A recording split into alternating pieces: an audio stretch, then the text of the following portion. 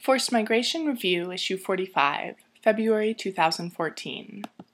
Non-Citizens Caught Up in Situations of Conflict, Violence, and Disaster, by Khalid Koser. When non-citizens are caught up in humanitarian crises, they can be as vulnerable to displacement and suffer its consequences as acutely as citizens.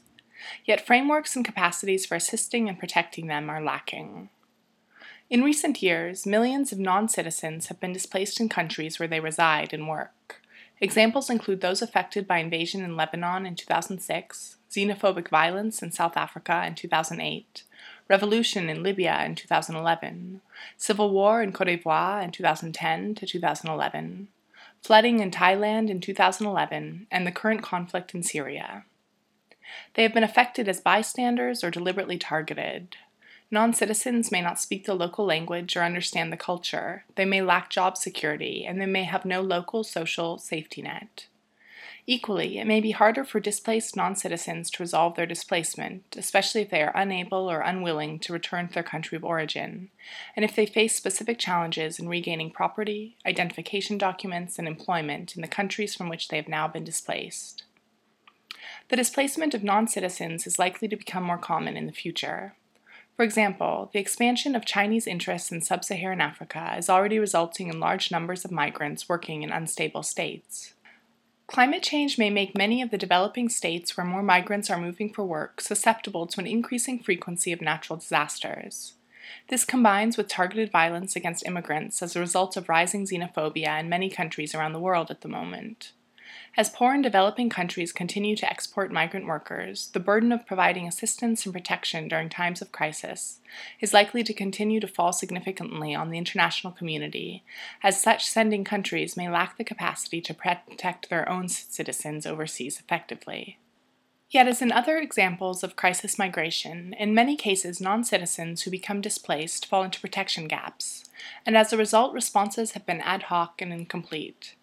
As the likelihood for migrants to be caught up in crises increases, a more comprehensive and predictable response is required. Lessons and recommendations. More research, including better data collection, is required to establish the extent to which non-citizens face particular vulnerabilities at all stages of displacement, and evaluations are needed of the humanitarian response to the displacement of non-citizens.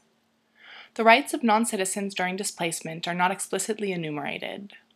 The rights of non-citizens affected and displaced by crises are implicit in human rights law and international humanitarian law, but nowhere are they explicitly stated. Instruments that cover displacement do not deal with non-citizens, while those that cover non-citizens do not deal with displacement.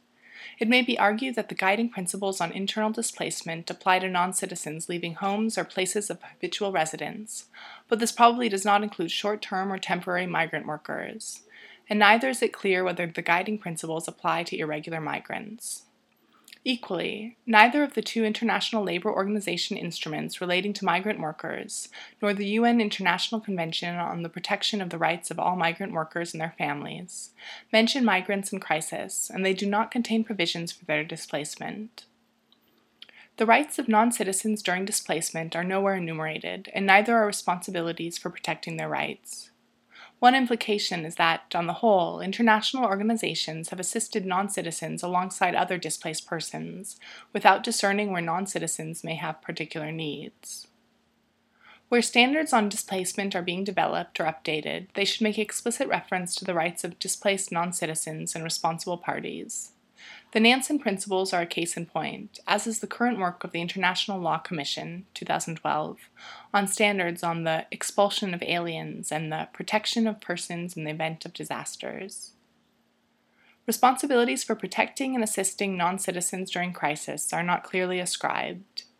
It is not clear from existing provisions who is responsible for protecting and assisting non-citizens during crises.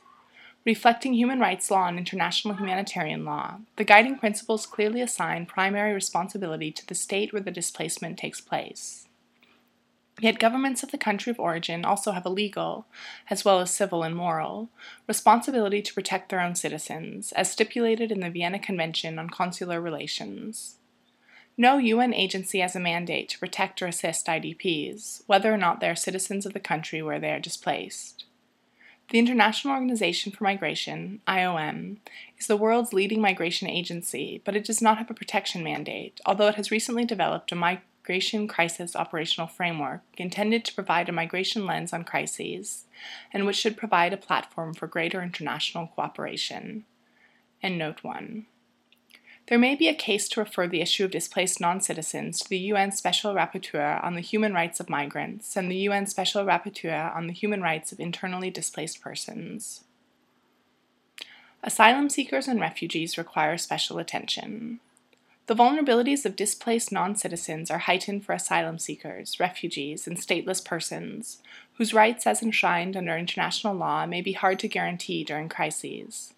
In the case of Lebanon, invasion affected an existing refugee population of some 400,000 Palestine refugees, who were already particularly vulnerable. In South Africa, non-citizens were displaced specifically because they were targeted on the basis of their nationality, leading to asylum claims. In Libya, there were 3,500 asylum seekers and 8,000 refugees registered by UNHCR before the uprising.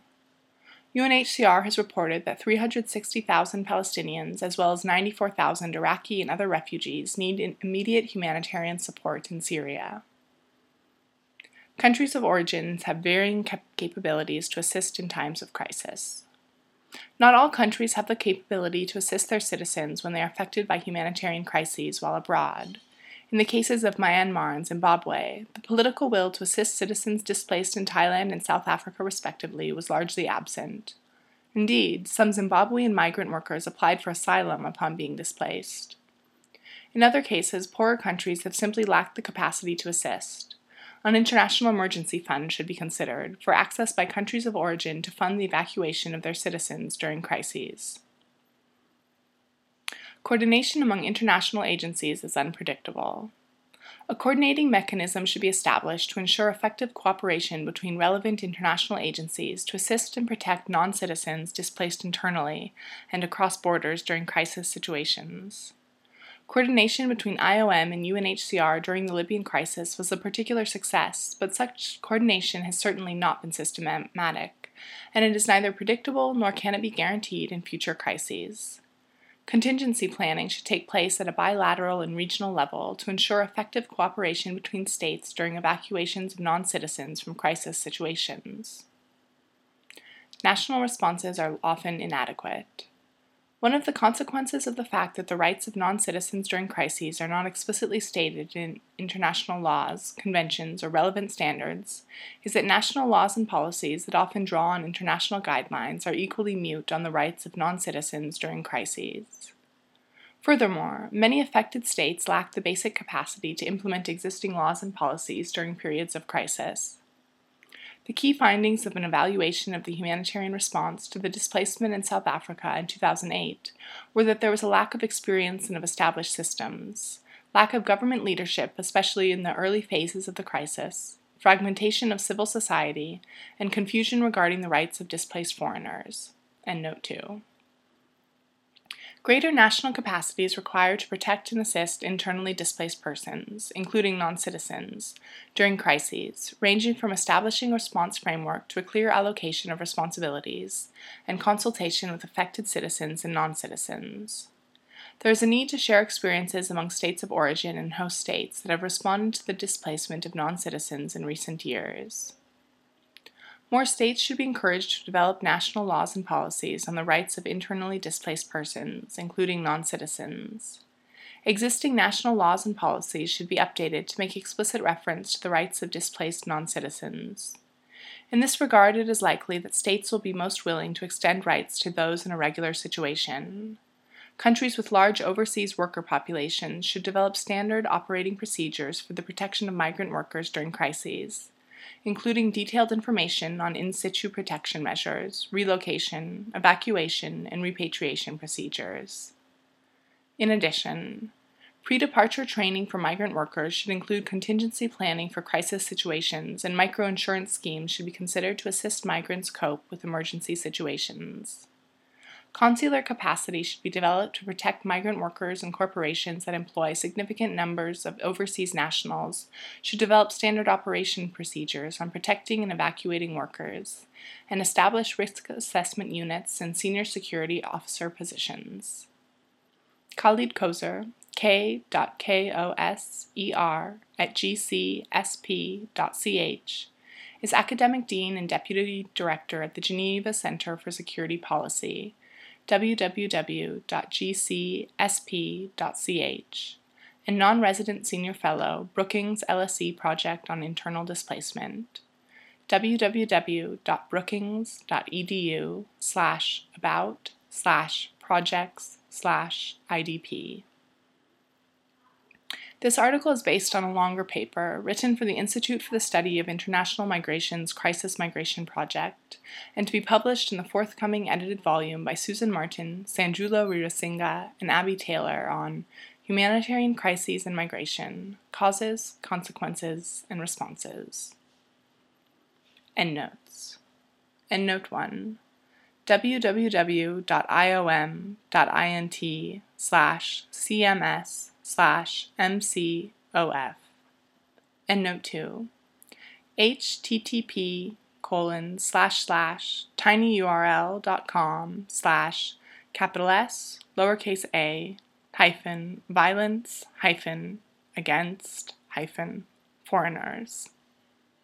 www.cor.ms/WP-violence/2009/05/May-2008-violence-foreign-nationals-in-South-Africa.pdf.